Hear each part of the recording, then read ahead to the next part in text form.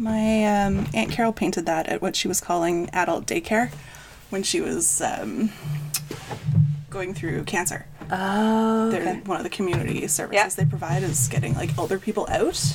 So she painted that. And when I moved in here, I was like, well, the colors are perfect. So I called dibs on that. And every time I think of, like, redoing my bathroom, I'm like, well, it has to match those colors because it's, like, the only place I have to put it. Yeah. But, like, it's a weird color palette to match.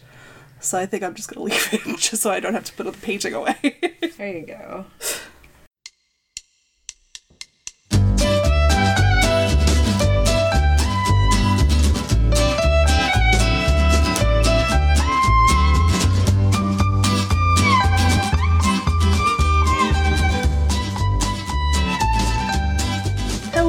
And welcome to this new episode of Rabbit Holes Podcast. I'm one of your hosts, Elise. And I'm your other host, Andy.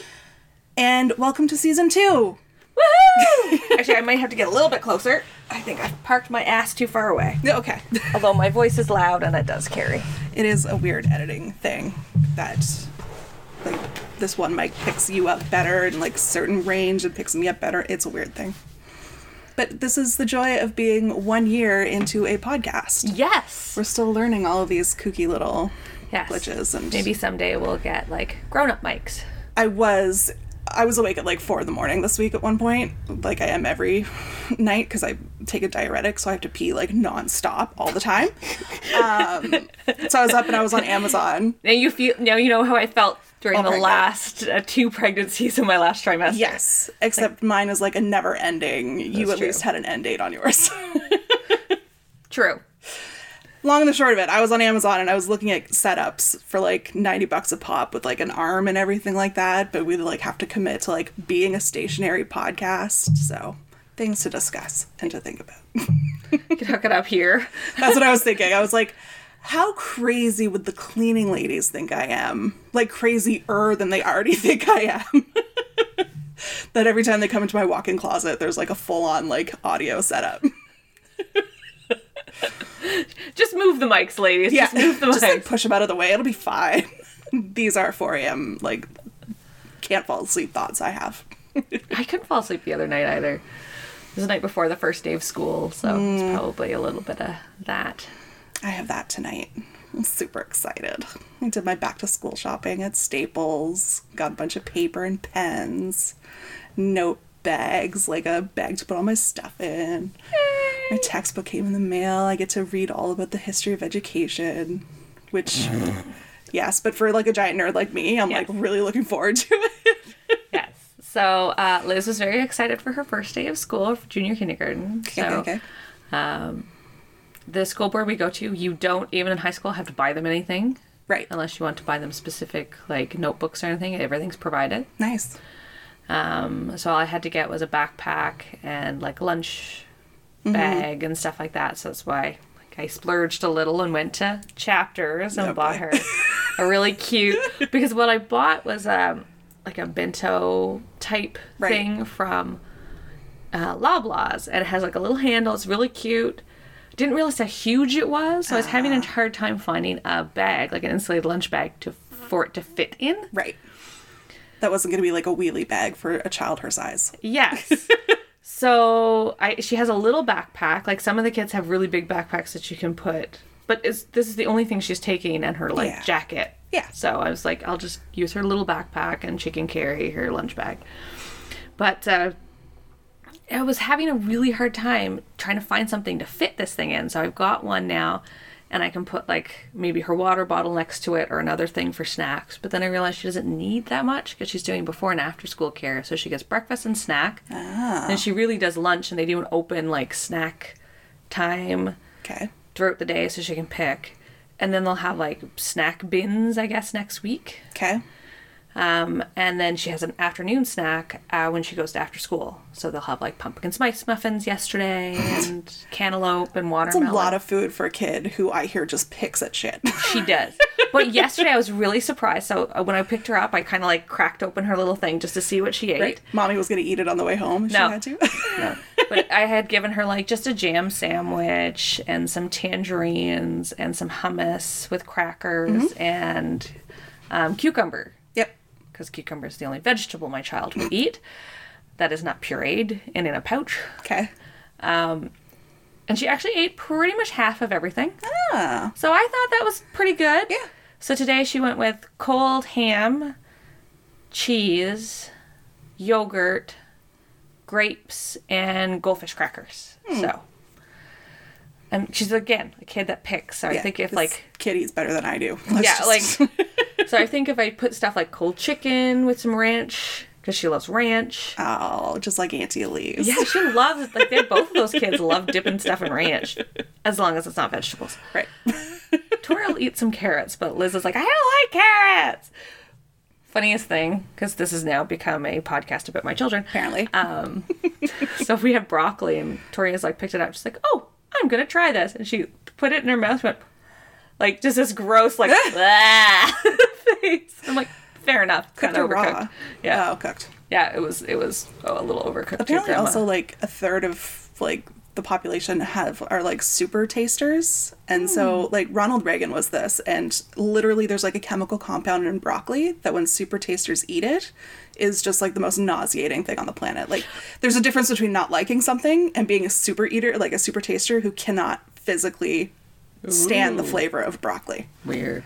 I still am not a big fan of broccoli, but as a teenager and into my 20s, my friend and I would cook these big meals of beef and broccoli. Yep. I had this like old wok that I just actually died, so that thing was like 30 years old. And we would cook up these big feeds of it, but the broccoli in that just tastes like soy sauce. Well, yeah. And garlic if you're doing it right. Garlic and ginger. Yeah. If you're doing it right. And that's how I started eating broccoli. And still, I'm not a big fan of just broccoli on its own. Like, It's one of the few or... vegetables that, like, I could literally just cook up an entire head of it and sit there with, like, a fork and a big bowl of it. That and corn. The only two vegetables that I will... love corn. Well, yeah, because it's barely a vegetable. It's more like tiny candy. Now, Liz won't eat corn, but Tori will eat a corn of cob. Right. So you know how tiny she is. A corn of cob. A cob of corn. Corn, there Yeah, it thank is. you. You know how tiny she is. Yeah. So she'll eat that whole thing, and then she won't eat anything else. And, like, we're kind of like, oh. So Dan and I were like, come on, sweetie, you got to eat something else. And Mom was like, that's probably a lot in her little tummy. I'm like, Yeah. good point. Thank Yeah. you, Mom, for reminding me that her stomach is, like, the size of a... Golf ball. Yeah, like... But she's like, like eating this giant cob of corn. Yeah. You don't want to, like, force her to expand that stomach, because then she'll end up looking like me. Because I had a babysitter who wouldn't let us leave the table unless we cleared our plates. And we had no choice about how much was put on those plates. So, yeah. It's not a good policy with children. So I was like, we probably should start, like, cutting the corn in in half for her. A third, but, maybe, like, yeah. She just, like, it's just so funny. She's, like, got the little corn holders in the end, and, like, the cob of corn is twice the size of her head. And she's just like, Going to town. yeah. So, yes, first year of podcast in the bag. I'm very proud of us. We hit every single week. Yep. High five. Was not always guaranteed it would have happened. I know. I would not have put money on us to have Nope. that. No. Not at all. There's a few times Dan's like, well, just you can pause it. I'm like, no, we are not. And this is why. We're really proud of ourselves. Yes, it was our goal to hit every week this calendar year on our vision board, but to hit an entire year's worth, just in general. Yeah. I'm pretty proud of us. Because, like, we both have issues. We both have lots of stuff on our plates. Yeah. You know, it wasn't always easy to come and get together and do the work to write them. And Okay, so we have a federal election coming up, right? And my area is, like, the demographics here are, like, 400 white, like 400 years old and white, or like the general average age around here. So it's going to go conservative, no doubt. During the provincial election, I didn't even see a Liberal sign. Like, I had to Google who my candidate was because, like, I hadn't even seen a single sign with her name on it. So I emailed the local party office, and this was last week. I was like, give me lawn signs, because clearly, like, you guys need as much help as you can, and I'm on Main Street, and it'll be great. And the guy emailed me back, and he's like, we haven't picked a candidate yet, or a candidate, like, nothing's been firmed up yet. And I'm, like, looking at the watch. I'm like, election's a month away. You might want to kind of get on that. So I was driving this morning, and I was like, I should probably figure out if they found a candidate yet. And if not, with the full understanding that I'm going to lose, offer to be their candidate. For the sole reason of being an irritant to the local conservative douche who's running. And so it was a long drive and I kept going back and forth. I'm like, do it, don't do it, do it, don't do it. I'm like, what do I already have on my plate? Don't do it, don't do it, don't do it. Still sent the email when I got home. Luckily, he answered me back. He's like, no, there's no incumbent this year. The woman who ran for us provincially last time is going to run federally for us this time. And without the incumbent, we think we have like a 50-50 chance of picking up the seat. And I was like, oh, thank God. Because if I have to put up with another conservative douche in charge here, I'm going to lose my mind. Because the last one went to an opening of a monument that celebrated the Confederacy, the Civil War. Yeah, he was not so great. Our writing is usually conservative too, because again, 400 years old and white. well, it's also a lot of farming. Yeah. Yeah. So I think it's conservative. I would Maybe be last surprised. time it went liberal. I have no idea. Apparently, I am not that interested in my local politics.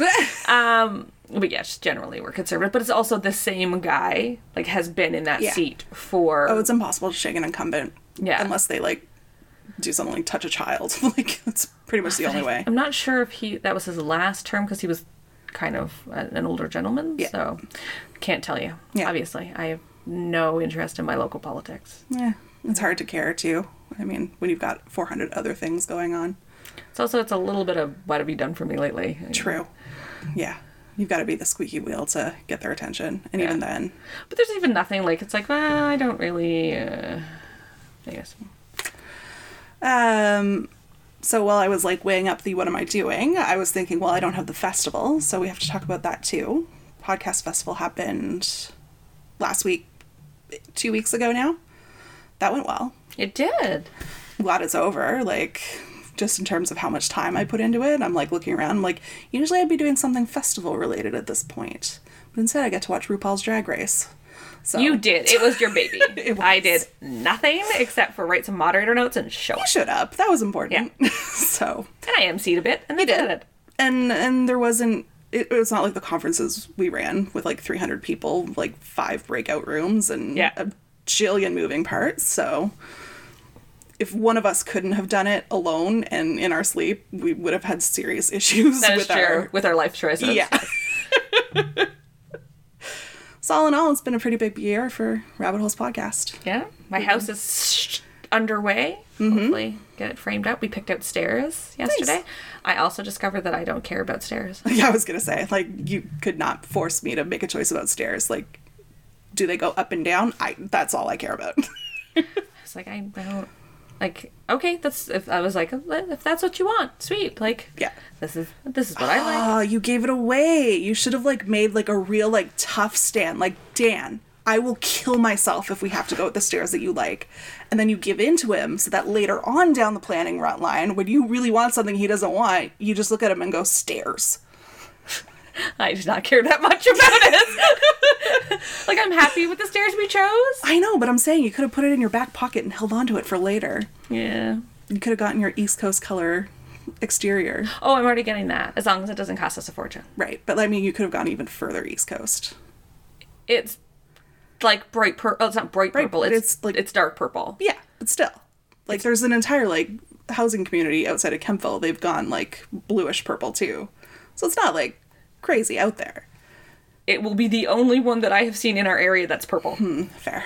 But you could have gone, like, teal or pumpkin or yellow. No, I'm good. It works really well with our stone, so hopefully it doesn't cost a fortune. There you Now I get to fix light fixtures. go. Ooh. Exciting. Actually, it is, but oh my god, there are so many choices. Yeah. Yeah, yeah. Oh, fuck. And we could swear now! Yeah! Yes. Yes. Speaking of which, season 2, moving into season 2, we can swear again, because we're done with Algonquin. Thank God, because I love me my swears. I know, and it was like, So I'd like much. to do this topic. Oh, I can't. Yes, because we couldn't work blue. Yeah. Yeah. My goal is to edit less. I feel like I get too, like, oh, we stumbled over that word, so I want to, like, patch together the 4 attempted pronunciations to get, like, the good pronunciation. And I don't do that when I edit. I just So my goal, like, no editing, like, word stumbling. The only thing I'm going to edit out is, like, trains, long gaps and pauses. So hopefully that'll, like, cut down on the amount of editing time as well. It should. Because some days you're just like, how do I tack together like anti-constitutionalism? And you're just like, fuck, like I can't. Well, like the few times I edit it, granted I messed it up the last time. I think what happens is I need to condense and shorten the pauses before putting in the music. Yeah. That's what I was doing. I was doing everything. Oh, no. I think that's what threw the music off the last time. Because all 3 tracks were off. So when I went back in, because I listened to it all. Yeah.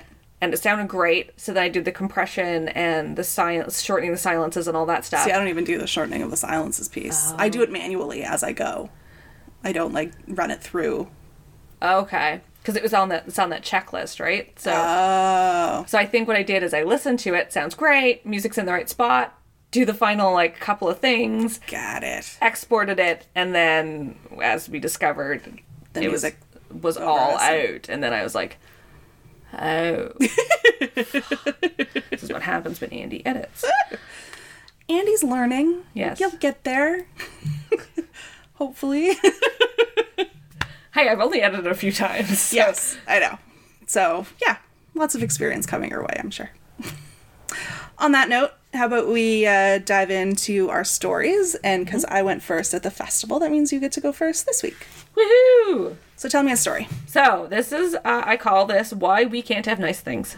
No, fair. So I didn't know what to write about this week, but I had lots of ideas, but none struck my fancy to write like a whole thing about it. Uh-huh. So I pulled up good old Live Science. So this week it's Rabbit Holes is just random articles from Live Science about, well, so sort of it all goes together in a theme of people are dumb and this is why we can't have nice things. No, that's fair. Or crazy medical things that happened. But so the first takes place in China, where a man thought he was just singing his heart out at karaoke, but instead he actually collapsed his lung. Dang, yo. You committed, like Beyonce styles. I think that's more like Celine Dion style. Because I just have this picture in his hand of this Chinese man, like 65-year-old Chinese man singing like My Heart Will Go On for some reason. Like the mic up, like pointed at the ceiling, like full on, like, yeah, I got it. Yeah. I don't know if that's what he was singing or not, but I have this. It's the new narrative we've chosen to give him. Exactly. So he sang for so long and with such intensity that he experienced, like I said, a collapsed lung. After performing 10 consecutive songs, all with very high notes, the 65-year-old man suffered from chest pains and had difficulty breathing. Yikes. He visited a hospital in Nachang County, and on the next day, where doctors told him that his lung has collapsed, which is known as pulmonary. No, pseudomorphax. Okay. One of the emergency room physicians said that Wang's lung collapsed because of the high lung pressure caused by singing high notes. Apparently, this is a real condition, but if you love karaoke, you don't have to stop believing. It is luckily very rare and often linked to existing lung conditions. During this, which your lung collapses, because I'm not going to try to say that again, air that would normally fill the lung is instead rerouted to an area between the lung and the chest wall. Okay. And then that expands, forming the lung to collapse. How does it get out of the lung system, though? Usually, so this is a growing lung air pocket that presses in on the lung, forcing a partial or complete collapse. This can happen when the body, especially the chest area, receives some sort of massive trauma, or if there's some sort of pre-existing abnormality to the lung. Got it. Called bleeps or bulls. So don't worry, your lung, I know. What bulls. Doctor goes like, I'm going to name it bleeps? Well, it's bleebs, B-L-E-B-S, or B-U-L-L-A-E. Again, none of this. It's like they put the alphabet up on a dartboard and just started whipping darts at it until they decided they were done. So don't worry. Your lungs don't spontaneously collapse. Like Sure. something has to happen to trigger it. Or a pre-existing condition. So this, I'm just going to call it bleebs and blops. Or what? Because it's my story and it's our podcast and we can do whatever we want. The fuck we want. At us, people. Or what contributed to a similar case, but this time it was a young girl who screamed her way to a collapsed young lung at a One Direction concert. I was going to say Jonas Brothers or One Direction. Where are we going with this? Or Justin Bieber. Uh, My sister took Amelia, my niece, once to a Justin Bieber concert when she was pretty young, and my sister's like, I've been to metal concerts that weren't as loud as like a stadium full of screaming girls. Preteens. Well, it's the pitch, I would assume. Yeah. It's just like It's a little high in the register. yeah. So yes, this poor teen girl, young girl, screamed her. The pressure of her screams forced air from her respiratory tract into multiple pockets outside her lungs, which sounds hella painful. Yeah. Like, I swallowed too big of a gulp of Pepsi the other day, and I needed to sit down for like 3 minutes. I was like, ooh, that expanded the pipe a bit too much. Way too quickly. You're like, oh. Wellington Or was like- walking around. I broke out into a sweat. I was like, oh my god, I'm dying. This is it. And Maggie's like, finally, I got to eat her face.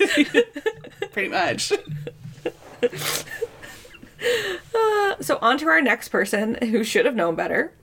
A resident of Fox Island, Washington, and the owner of a fishing company, South Sound Salmon Sisters, No. Rename. was trying to create a memorable image for a photo contest. And as we saw with the Chernobyl story, that usually does not end well. She was at a fishing derby and saw another boat had caught an octopus. She borrowed it and put it on her face to snap what she hoped would be a winning picture. What she got was a wicked bite that landed her in this story. Yeah. And a bunch of, like, tentacle scars, I'm sure. After she draped it on her face, the octopus, who was still alive, dug its suckers in and bit her on the chin twice. Her wound bled for 30 minutes and it was intensely painful. And after 2 days, she was having difficulty swallowing and experienced severe swelling in her face, throat, and arms. Dang, yo. ER doctors, who I'm sure were shaking their heads, like... For a country without universal health care, Americans make some really poor choices. Like, this is okay in Canada, because I'll go in and out of the ER for free, nonstop, like, all day long if I want to. This doesn't work when you have to pay for that. Just to say, like, let's not put octopuses on our face, people. Like, True. please make better life choices, regardless of what your healthcare system is. True. No wild animals within the vicinity of your face. So ER doctors, who I'm sure were shaking their head, gave her antibiotics, but told her that swelling may continue and go on for months to come. Oh, boy. So this poor octopus was either a young, giant Pacific octopus or a Pacific red octopus, though octopus's bodies are soft and boneless. They have beaks that are made of chitin, which is the same substance that makes up the exoskeletons of insects such as spiders and crustaceans. Okay. So it's a hard... Yeah. An octopus beak looks sort of like a parrot's beak and is embedded in strong muscle tissues. And fun fact, octopuses inject venomous saliva into their prey to paralyze or kill it. I was going to ask, like, aren't they Hence. the swelling and the pain? Yeah. So octopus bites cause bleeding and swelling in people, as this lady found out the hard way, but lucky for her, only the venom of the blue-ringed octopus is known to be deadly to humans. Poor son of a bitch who found that one out. Good lord. Next up in our good lord, this is more this poor Australian woman who was honestly pecked to death by her rooster. How, may you ask? Sorry, I'm looking for the joke between lesbians and cocks, but there you go. Go for it. How would she die? Well, it's a series of unfortunate events. She was collecting eggs at her rural property when a rooster began aggressively pecking at her lower leg. This rooster is an asshole, and apparently an aggressive asshole. And that sounds annoying but not deadly. Well, as bad luck would have it, one of the spots that he pecked was over a varicose vein, which he hit, causing significant hemorrhage. Right. Yes. This hemorrhage caused her to pass out and then bleed out. So she died of blood loss because of a rooster. So varicose veins are very common, much more than, say, rooster attacks. Yes. And I know that I have a few on my legs, but varicose veins are often caused by valves inside the vein become weak or damaged, and they're usually harmless, but in rare cases they can cause complications, such as bleeding that is difficult to stop. Mm-hmm. These complications, blah, blah, blah. These complications often present when there's a few underlying conditions, such as heart disease and type 2 diabetes. So be careful shaving and around small birds if you have varicose veins. I say.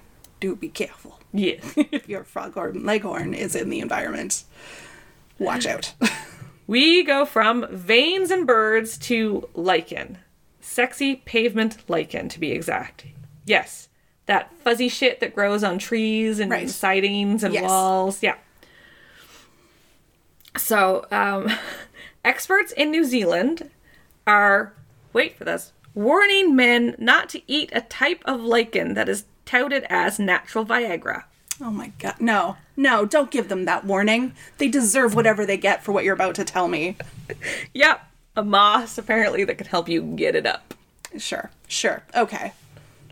Yeah, just randomly eat shit from, like, what, New Zealand? New Zealand. Yeah, because there's nothing in New Zealand or Australia trying to kill you, like, on a daily basis. So this type is known scientifically as a word that I cannot pronounce, but has been dubbed sexy pavement lichen. Does it, like, form in the shape of, like, hourglass figures to make it sexy, or, like... Due to the fact that its compounds are similar to the active compounds in erectile dysfunction. Erectile dysfunction drugs. This lichen grows naturally on roads and pavement and is abundant in New Zealand. Now, there's been no reports of men licking pavement, but powdered lichen is a popular product on sites that offer herbal remedies. And no, before you ask, as far as I know, Goop is not selling this stuff for $200 an ounce. Not yet. I have ... yet. Yeah. Most of these products are coming from China. Right. But consuming it in any form can be dangerous. The chemicals in the lichen could be toxic. Alison Keane, a lichenologist at the University of Otago in New Zealand, told the newsroom, and what's more, in urban areas, this wonderful mossy type stuff can contain high levels of heavy metals, including copper, lead, and zinc. Yeah. I would imagine it's just like a sponge that sits there and sucks up whatever's in the environment. Mm-hmm. So now that you're sitting down, even if you buy this so-called sexy lichen powder online, there's a chance, I know you'd be shocked, that it's not actually lichen. What? I know! What? I know! No. The newsroom did an analysis of some products and found that it was in actual fact ground up 80% Viagra and 20% grass clippings. That's why it works so good. Because it's Chinese Viagra. Again, whatever man goes for that deserves whatever he gets. So again, it's probably taking Viagra anyway with a bit of grass clippings in there to make it green, I suspect. Yeah. So for my last tale, this is kind of a short one, which is good because I knew we'd be like doing a... And I got a kind of a long one. Yeah. And it's actually short. And not just, I think it's going to be short, and then it turns out to be There's no text from long. Andy like, I think my story's going to come up short this week, and 45 minutes later I'm looking at the count timer. I'm like, God damn it. This is going to be a hard one to edit. So this is my last little tale. A 63-year-old man visited the hospital after taking a nasty spill on the sidewalk. He reported that he fell on his butt and could walk, but was experiencing knee pain. Which... Okay, yeah. When the doctors examined him, he also reported pain in his penis. The doctors did Which I don't have experience with that one. You just have experience with falling and hurting your knee. Yes. Yep. Did an x-ray to make sure that he did not fracture his pelvis, and what they found was a rare condition called penile ossification. Oh, no. Do you know what that is? Well, I'm going to make a leap that it's a bone turning into a bone. Yeah. It's a knot turning into a permabone. Right. And I said, what is that? Well, his body is growing a permaboner. Yeah. Yeah, his dick was actually turning into a bone. So now that may sound great to some people. In real life, it's a painful condition where calcium salts build up in soft tissue, leading it to bone formations in areas of the body where there's just connective tissue. And how old is he? 63. Okay. So exactly why this happens isn't clear, but doctors know that penile ossification, though rare, is often linked with another condition, which has a name that I cannot pronounce. Poyon's disease? Yeah. Which occurs when scar tissue builds up in the penis, causing the organ to bend or curve. Yes, I've seen that like a gajillion times on those like medical shows that I love to watch because they're so like terrible. I'm glad we went medical show and not porn. No. It's like those like the ones I sent you the screenshot of that woman Snatch from. It's like they always like have one of those guys at least once a season. It sounds terrible. Yeah, so these two conditions are linked. Ah. So our 63-year-old man left the hospital against medical advice, and doctors couldn't perform the tests needed to pinpoint the cause of his condition, but they may suspect that he had already had this other disease, given his report of penile pain and knowing the link between the two. I guess they do, like, if it's not really bad, they just don't do anything right away, and then if it's bad, they give him painkillers, and then eventually they might have to do surgery. They also give injections to try to stop it from progressing. Right. But yeah, it can be pretty painful, as I would imagine. Well, and yeah. also not, like, no one wants bones where bones should not be. Right. Can you imagine if like our tits started turning into That's what I was bones? just gonna say. I know, you Can did that with your hands, and I was just like, oh my god. Yeah, like, can you imagine if all of a sudden... These are dangerous enough as it is. I don't need them to be hard and pointy, like... Hold on, boys, I'll take your eyes out. But how uncomfortable that would be. Like, oh... So hopefully this 63-year-old man went to another hospital and got treated. It's a problem with, like, embarrassing medical conditions, though, right? Like, that's the name of the show, Embarrassing Bodies. It's like, you don't want to deal with it until it becomes crisis point. So it could have originally been a small surgery to correct a curvature in the penis. Yeah, or just, like, some steroid shots or something. Now this dude is walking around with, like, an extremely painful medical condition that's going to ruin the next 20 years of his life. Yeah. So, you know, people listening, if you have an embarrassing condition, we have all had them. Yeah. I had vaginismus for years, which no one would listen to, but, like, that's embarrassing enough. Just... There's the train. Do these fuckers know when we're here recording? Yes. Yes, they do. They sense it. Didn't even hear this one sneak up on us this time. No, I know. Come from. Wow. Yes, we know. You're very big and scary. Okay, you're good. He's through the intersection. So yeah, let's everybody just go to your doctor. Explain those embarrassing conditions, because your doctor's not going to be embarrassed. Well, I think we said this in like our first episode or two. Like, you're not going to tell them anything that they haven't already heard or learned about. Yep. And if you do, you're going to end up in a medical journal, which is cool. So, yeah, and then we'll talk about you probably. Yeah, send us the journal article about you, and you will be our next rabbit hole. Yeah, because I love these things. I'm really going to start, like, checking out medical journals or something. But, yeah, just go. Again, they're not going to laugh at you. They're just going to help you. Unless you have something stuck up your butt, still go, but they'll probably laugh at you after. Or if you have, like, an octopus stuck on your face. Yes, also. But you kind of had that coming. So. Yeah. I would laugh at you. You could be like my child or my mother, and I would laugh at you. Yeah. Like, oh, muffin. Yes, I will take you to the hospital, but wait, I need a photo. Because sometimes you just make poor life choices. Yes. Own those poor life choices. But these are not poor life choices. These are just go get them checked out. Yeah. And that's my story. All right. Oh, itchy poop. Is it turning into a bone? No. Just itchy. So, we talked a bit about it. Regular listeners know that we were playing on a local radio station this summer, so we couldn't work blue in terms of both content and language. And the language thing was hard for me because I swear, like, a lot. Like, and I love swearing. The whole restriction was hard for someone else in the room. I'm not going to name names, but... Oh, it was hard for me. I totally forgot about it most of the time. All the time. So this week, my story is all about cussing. Because I finally get to do it. There's a lot of stuff that we couldn't say that I was like, what do you mean you can't say ass? Like, Like, come on, Andy. Like, do you hear that word on, like, NBC or CBC? But we're not on NBC or CBC. No, it's all the same rules with the airwaves. I get into it. It's a whole thing. So if hearing swear words makes you uncomfortable, just like earmuffs for the next 20 minutes or so. And also, if swearing makes you uncomfortable, why are you doing listening here? Yeah, why are you listening to us? Why are you listening to podcasts? I know, unless the Wiggles have a new podcast. I don't know, like, what's... Don't put that out there. Don't put that the out look there. of terror on your face right now. I hate the Wiggles. Oh my god. So Dan gets this song from Thomas stuck in his head. So every time that comes on, Liz goes, "It's Daddy's favorite song." And every time the Wiggles comes on, she looks at me and she's like, "Mommy, you don't like the Wiggles." And I'm like, "I don't." She's like, "Nah, I'm not a big fan either." Like, that reminds me, I have to start like just sending Dan random Thomas the Engine pictures again. I think I sent you a whole bunch, but I need to start doing that to him.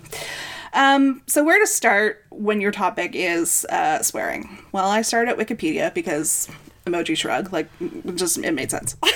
That's also where a lot of our topics start. My next one also starts I try at Wikipedia.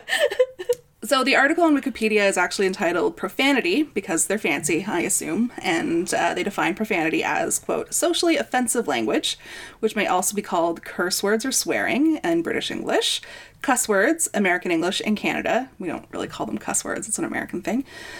Swear words, bad words, crude language, coarse language, oaths, blasphemous language, vulgar language, lewd language, choice words, or expletives. Moreover, profanity is language that is generally considered by certain parts of a culture to be strongly impolite, rude, or offensive. It can show a debasement of someone or something, or be considered as an expression of strong feelings towards something. In its older, more literal sense, profanity refers to a lack of respect for things that are held to be sacred, which implies anything inspiring, deserving of reverence, as well as behavior showing similar disrespect or causing religious offense. So probably no shocker there. Profanity was about religion. Somebody think of the children! Exactly. Reverend Lovejoy's wife is all over it. So according to Timothy Jay of the Massachusetts College of Liberal Arts, swear words evolved and survive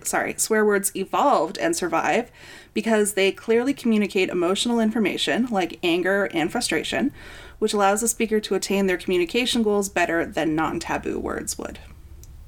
I mean, if you're yelling fuck in someone's face, it's a lot more than I don't like you. Yeah.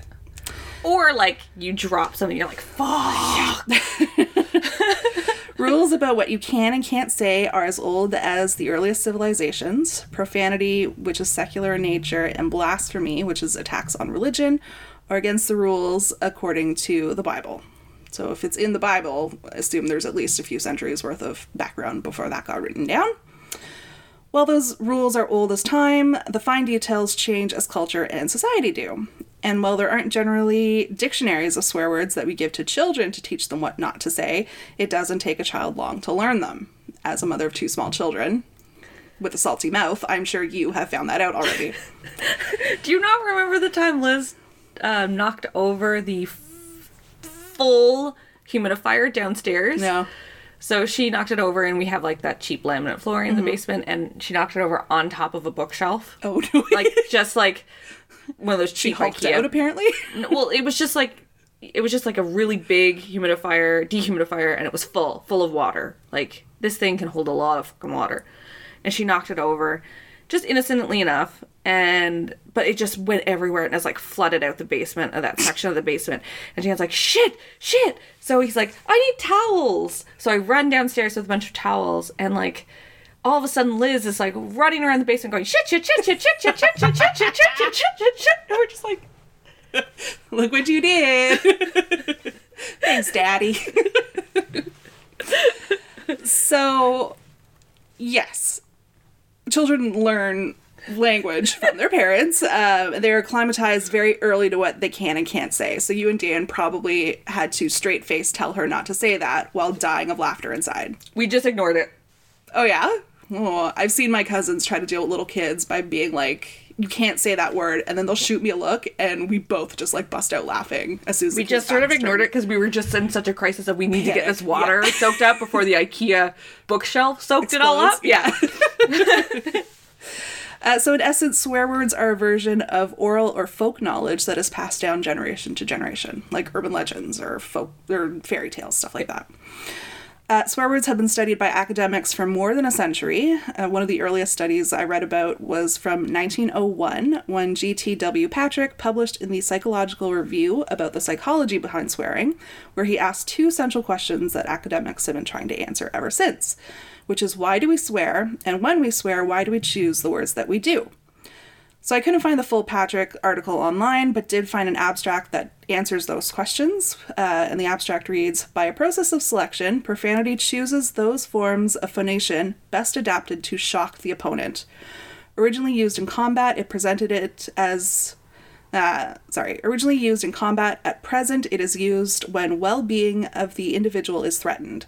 It does not generate emotion, but allays it. Profanity provides catharsis, helping one to cope during intolerable periods of inner conflict, repression, and readjustment. It is considered immoral due to the emphasis on inhibition and repression, and the religious connection between the sacred and the profane. So a very fancy way of saying we use it because we need to express emotion. And it's not right because religion tells us it's not right. Since that 1901 study, swearing has been explored by those looking at language acquisition, child-rearing, gender differences, neuroscience, mental health, personality, person perception, emotion, verbal abuse, and cross-cultural differences, just to name a few fields of study. Also, there is no other word in the English language as versatile as the word fuck. Fuck, I know. But yeah. Verb, adjective, other parts of speech. Yeah, like, you could say an entire... There's a whole bit about that. So my next point is just an observation that I made years ago, and I couldn't find a source to confirm on, so bear with me. This is all me. This is not the rabbit hole. Again, this is our podcast. Yeah, I'll do whatever the fuck I want. Exactly. So I have a father who can trace his family's lineage in Canada back to a land grant after the Peninsular War, and a mother whose family's lineage comes to Canada from the younger son of the Duke of Poitou, who came to Canada when it was owned by the French because he couldn't inherit anything at home. All of that to say, I learned to swear in both English and French. Not from my parents, because they're not big swearers, but from, like, friends and family and, like, larger circles. So that's why I learned to swear in both languages. And here's what I noticed. English swear words are predominantly about the body and bodily functions, so, like, fuck and shit, whereas French swear words are predominantly about religion, like tabernacle and sacrifice. So tabernacle is where you store the chalice that you use in Roman Catholic, and then sacrifice is literally sacred son, so Jesus. So when you say, like, if you do something dumb and you go, motherfucker, the French equivalent is Seigneur Sacrifice. Like, it's the same, like, God damn it. In Newfoundland, it's Jesus, Mary, and Joseph. Yeah. So, yeah, like, all, like, related. Yeah. So, there are some religious-based English swears, like you said, like Jesus, Mary, Joseph. Damn and hell are also considered swear words by a lot of people. But they're viewed as milder in comparison to some of the other ones. And it makes sense, because when language was being codified in a way that it was going to see it passed down, so think the Gutenberg Bible in the very late 1400s, and then the English break from the Roman Catholic Church in the 1530s, 1540s. So it was just the perfect timing where now these words were appearing in print, and the bad words were no longer religious-based because religion was getting a weird, hinky situation. So it makes sense that there's this English-French split between the origin of these taboo words to me. Anyway, like I said, this is a theory I've been working on for years. No, but that makes sense. You're right. That very much does make sense, because the French were very...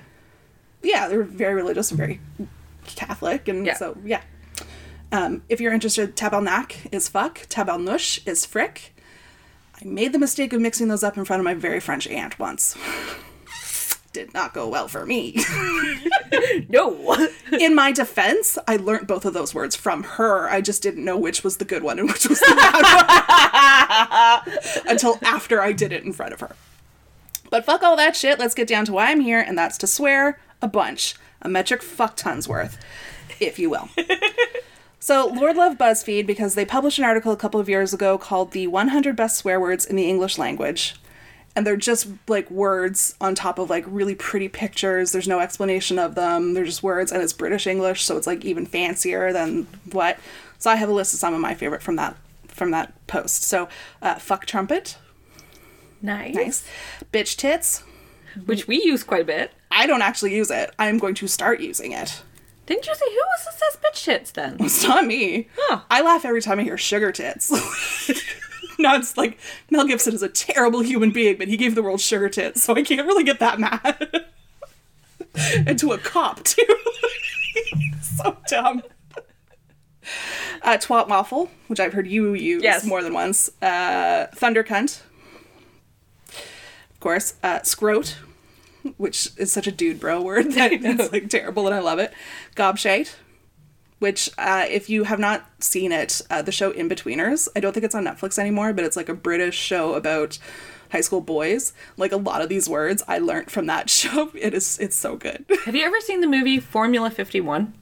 I don't think so. It's Samuel L. Jackson. Okay. And it's the guy from Full Monty. Okay. And a bunch of other British, but he's a chemist who works for Meatloaf as a drug. Like he makes drugs. Oh, okay. But it's set so he goes to Britain to sell it to a bunch of British drug dealers. His like patent, well, not patented, but his like new formula for this like super drug. Mm-hmm. But it's just all him learning how to swear in British. And it's like the difference between bollocks and dog's bollocks. Right. And like, you should really watch it. Because yes. Not only do you get to see Samuel Jackson, because this is an older movie, in just a kilt for a long time. The whole movie he's wearing a kilt. Okay. It's actually a really good movie, but you'll learn, like, again, this is where a lot of these British are familiar to you. Yeah. Also, like, growing up in Newfoundland, where we use a lot of... Yes, because you were British until 49. Yeah. So we use a lot of British, but some of those, like, that last one, yeah, definitely used. Clusterfuck is a favorite of mine. I use that a lot. Anything that is moderately inconvenient to me becomes a clusterfuck, like, no doubt. I have a different... Like, I have a higher scale for using the clusterfuck. Okay. But when I say things are a clusterfuck, things are actually right. Like an absolute cluster. Ass clown. I've used that a few times. Usually to describe someone who's being a real dick. Like, would you stop being such an ass clown? Like, come on. Butt munch, which is so old school 90s. Like, I know. That was a go-to for us. Because it was like, it was wrong, but it wasn't like a bad word. Yeah. Yeah. And arse goblin. And I like any insult that involves a goblin. Like, arse goblin. Like, I legit, under my breath, call a guy I, thank God, no longer work with the goblin. Like, when I refer to the goblin is in the office or the goblin is around, one of my coworkers knows exactly who I'm talking about. It's also usually, like, followed by, like, a gif of, like, the flying monkeys from Wizard of Oz, so... Oh, that felt so good. Shake it out. I love it. But let's look at some of the more common ones and where they come from. So the word shit comes from a pre-German dialect, and it's a Germanic, and it became a Germanic word that moved into Middle English, but always had something to do with defecation. According to the Oxford Dictionary, it's been used since 1508 to describe an obnoxious person. It's quite some time. So there's been little shits around. Since the 1600s, yes. Terms like not give a shit appeared in 1922. Up Shit Creek first appeared in 1937.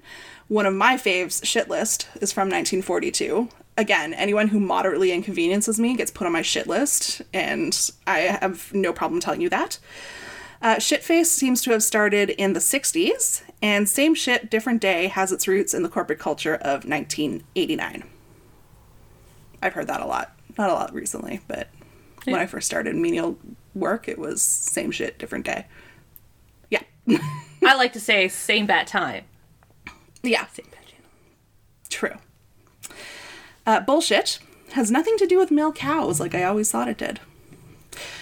Bull is derived from the old French word bole, B-O-L-E, that meant deception, trick, scheming, or intrigue, which morphed into Middle English meaning false talk or fraud in the 1300s. And while Americans are credited with popularizing the term, its roots are actually European. Much like most Americans. Yeah. True. Another swear word that Americans are often credited with popularizing is asshole, but its roots are also centuries old and European. So Middle English had the term arsehool, which was from the Old English arsole, which had its roots in the Latin combo of anus and pyral, or hole. And according to the Oxford Dictionary, we started calling people assholes in the mid-1930s. It's quite a walk from Latin to the 1930s. We'll have to edit this out. But we know an asshole who was born not long after that. Oh, very true. I'm not editing it out. What do we owe her? That's true. Fuck that shit. And now let's go thermonuclear and talk the granddaddy of all swears. Fuck. Yeah.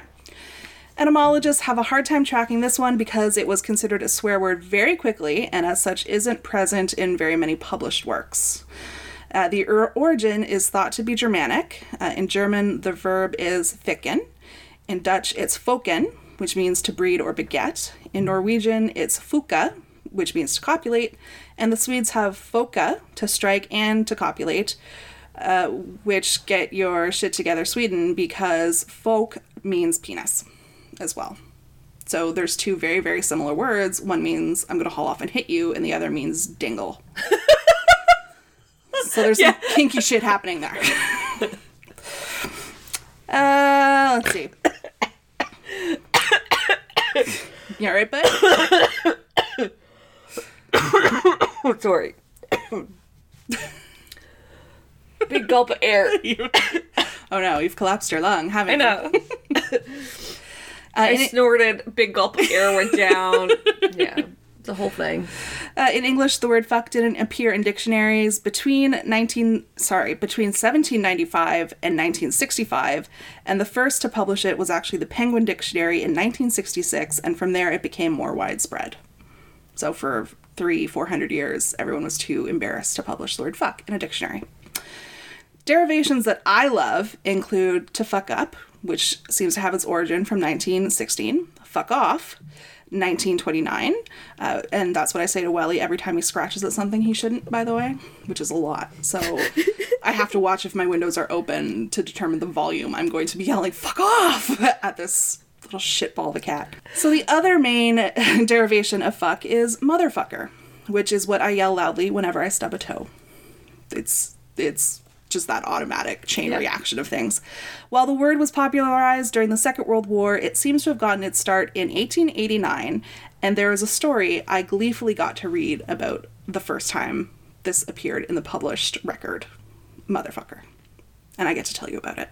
Woohoo! So, the Oxford English Dictionary's etymology for the term comes from the Texas Court of Appeals records of the 1889 Levy versus State appeal trial. On November 3rd, 1888, M.H. Levy shot and killed one J.M. Joyner in Robertson County, Texas. He was found guilty and sentenced to 5 years in prison, but appealed the conviction, and that's where this story comes from, the appeals hearing. There wasn't a lot of question about who pulled the trigger. Witnesses were thick on the ground to the event. Joyner was standing in the street talking to two friends when Levy stepped out of a saloon with a shotgun in his hand. He told those two friends to stand aside, and I guess they felt he was serious because they did, and he pulled the trigger, killing Joyner where he stood in the street. Why did he do this, you may ask? One of Joyner's friends rushed up to Levy and asked, rightly so, "Are you crazy?" To which Levy answered, "I will kill any man who calls me a son of a bitch. I am not a son of a bitch, and my mother is not a bitch." This is why a man lost his life. Witnesses at the trial... Oh, people were touchy back then, and we think we're all easily offended now. Yeah.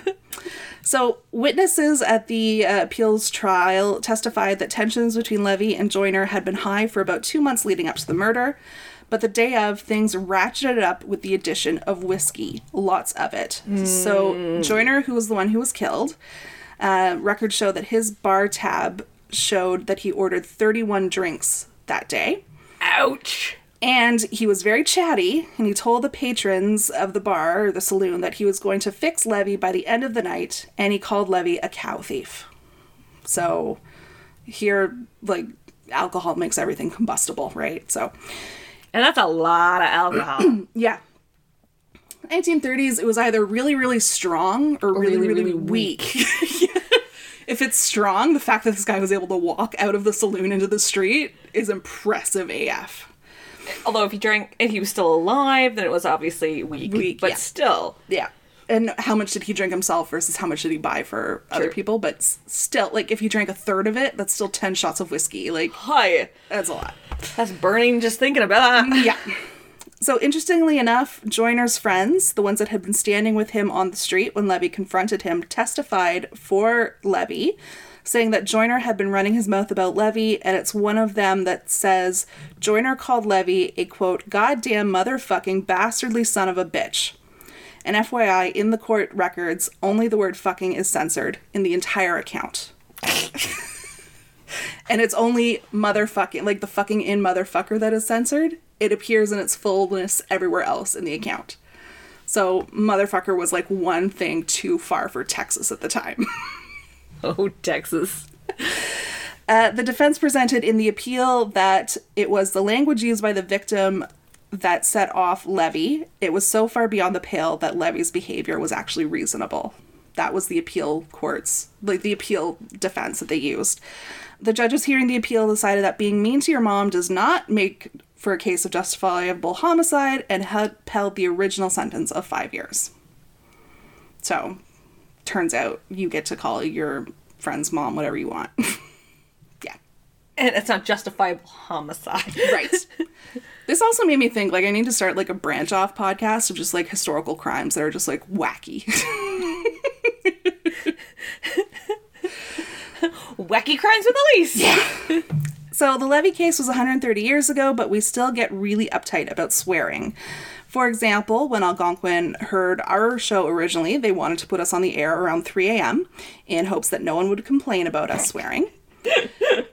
Which is why we made promises that one of us kept better than the other. We'll leave that there. But what can you expect to hear and not hear on, say, television? Each country has its own standards, but let's look at the US, because as one of the largest producers of television media, their rules are exported by default. Train number 2, coming through.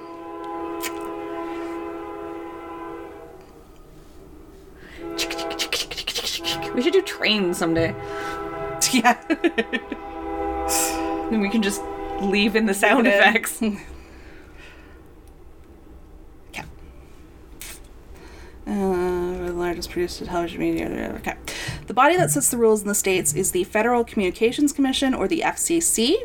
And the FCC has identified 3 types of content that can't be broadcast. Nipplegate. Yeah. The obscene, the indecent, and the profane.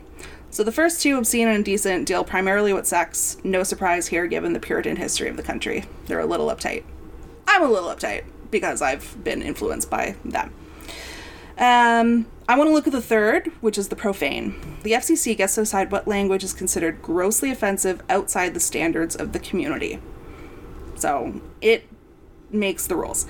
Profanity cannot be broadcast between 6 a.m. and 10 p.m., which is why shows like Saturday Night Live get away with a little bit more, because they start at 11:30. The FCC can issue fines when broadcasters break the rules, but they have some discretion. So, for example, the year that Schindler's List was up for a bunch of awards at the Oscars, NBC aired a clip of the movie that included nudity and profanity, but there was no fine because it was considered to be artistic in nature. So they got a pass. Another fun fact about the FCC's authority is that it only monitors the airwaves, so think the big networks, and not cable channels. Because the networks broadcast over public airwaves, their content can be picked up by anyone with the right equipment. The FCC monitors them closely, whereas cable channels require special equipment, and so the assumption is that you're paying for whatever you watch on them, and if you're paying, you're making the voluntary decision to risk allowing profanity into your home. Which is why HBO, Showtime. Yeah, FX does what they do, because they can. So that said, the FCC still takes shit from the public when shows on cable use profanity, because most people don't understand the difference between the networks and the cable when everything comes in through their cable box. So one example where the public kind of got into a flap over profanity happened in the late spring of 2018 when Samantha Bee, host of Full Frontal on TBS, which is a basic cable channel, called Ivanka Trump a feckless cunt. Like, went apeshit over it. Yes. Look, I hate the word cunt. It is vile. In a North American culture, no one uses it in a friendly manner. I understand they do in the UK and Australia. It's kind of like more of a friendly, like, hey bud, hey cunt type of thing. That's not our reality here. It is one of the most aggressive swear words that we have, and it's hella derogatory, and that aggressiveness and the derogatory nature can only ever be applied to a woman. Like, you can call a man a cunt, but we all know at the end of the day, you're taking that aggression about women and putting that into that word. So even I won't use it in conversation, and I love to swear. Andy, I love to swear so goddamn much. But even I won't cross that Rubicon. Like, that's one step too far for me. If I call somebody a cunt, that means they're just... Yeah, that's my next point. So that when I do use it, I use it very, very carefully, and I use it targeted at a person who is being a cunt. So when all this happened, I gave B a pass because she was not wrong. On May 30th, 2018, B was monologuing a segment about the treatment of migrant children at the time when children were being removed from their parents at the border and then lost into the wider immigration system. So it was before the court orders saying that had to stop. Stephen Miller, like Satan's like butt baby, was like in charge of it and was like doing the absolute worst and the absolute most. So B was arguing that children were being treated like criminals when they had done nothing wrong. And yes, she name-checked Obama for the practice, as it had started under his watch, but it was being ramped up under President Trash Monster. Ivanka, like her father, is an avid tweeter, and when news outlets were publishing pictures of screaming children without their mothers, Trump tweeted a picture of herself snuggling with her son and hashtagged it Sunday morning. The timing was absolute shit. So here's what B had to say, quote, "You know, Ivanka, that's a beautiful photo of you and your child, but let me just say, one mother to another, do something about your dad's immigration practices, you feckless cunt. He listens to you. Put on something tight and low cut and tell your father to fucking stop it." Again, she's not wrong. Can't take that away from her. As was predictable, the right wing went full batshit, calling for TBS to do something about B. There was concerns about the language being broadcast, but TBS is a cable network, so the FCC had no authority to step in. And suddenly the story became about B and Trump and cunts and not babies being permanently psychologically damaged by the government. So it was a really unfortunate shift in the dialogue. Ivanka Trump presents herself publicly as the feminist savior to her father's administration, and I think that's probably what pissed off B and led to the statement. And so to calm the situation, Full Frontal pulled the clip from the show's official YouTube channel. Of course, you can still see it everywhere on YouTube because nothing is ever deleted. And B tweeted the following, quote, "I would like to sincerely apologize to Ivanka Trump and to my viewers for using an expletive on my show to describe her last night. It was inappropriate and inexcusable. I crossed a line, and I deeply regret it." And I don't love the backtracking. She did cross a line, but that's where good comedians live. And to call it inappropriate and inexcusable, I don't think it's either of those things. And sorry, here's a hot take for you. Trump was being and still is a feckless cunt. So it stands. I don't like that word. I don't like to use it to describe women. And when I do, they really deserve it. And she really, really does. So to conclude my story on swearing, I would just like to say, fuck, shit, damn, ass, boobies. I love how you ended on boobies. Boobies! Wow, that was fucking fun. Yeah. It was a metric fuck ton of fun. I use the word bloody a lot. Yeah, that's a British. Yeah, so like, but I stupidly got really mad at the kids one day and I snapped in the morning. Because they were just being like, oh my god. And I was just like, why can't you put on your bloody shoes? Yeah, and then Liz got very upset because she has bloody noses. So she thought there was blood on her shoes. Poor mommy moment. Don't worry, you'll screw them up in a lot of other fun different ways between now and the time they turn 18. Yeah, I was just like, oh. Damn it. Yes. Well, that's our show for this week. Bloody hell, that was a lot of fun. Yeah. If you'd like to know more about the show, to see our show notes, to find some links to merch or our Patreon page, head over to www.rabbitholespodcast.com. You can also email us with your ideas for rabbit holes that you would like us to fall down for you or that you fall down regularly and tell us all about it. Our email is rabbitholespodcast@gmail.com. And we are on social media. You can find us on Facebook at Rabbit Holes Podcast page, Twitter, Rabbit Holes Pod, and Instagram, Rabbit Holes Podcast. Yes, that's... Yes. If you like what we're doing, give us a rating or a review. We love hearing what people have to say. You can also reach out and let us know that you're listening. To our listener who reached out to us on Facebook and told us that we were getting them through their packing. I hope that your move went well, and I hope that you got all packed up and you're all settled away and unpacked in your new residence. And that you're still listening to us and we weren't just a distraction. Yes, we hope that you're still listening, and we hope that your move went smooth. Yes. So that's it for this episode. There's only one last thing to do, and that's to remind you that if you don't know where you're going, any road will take you there. Bye, guys. Bye.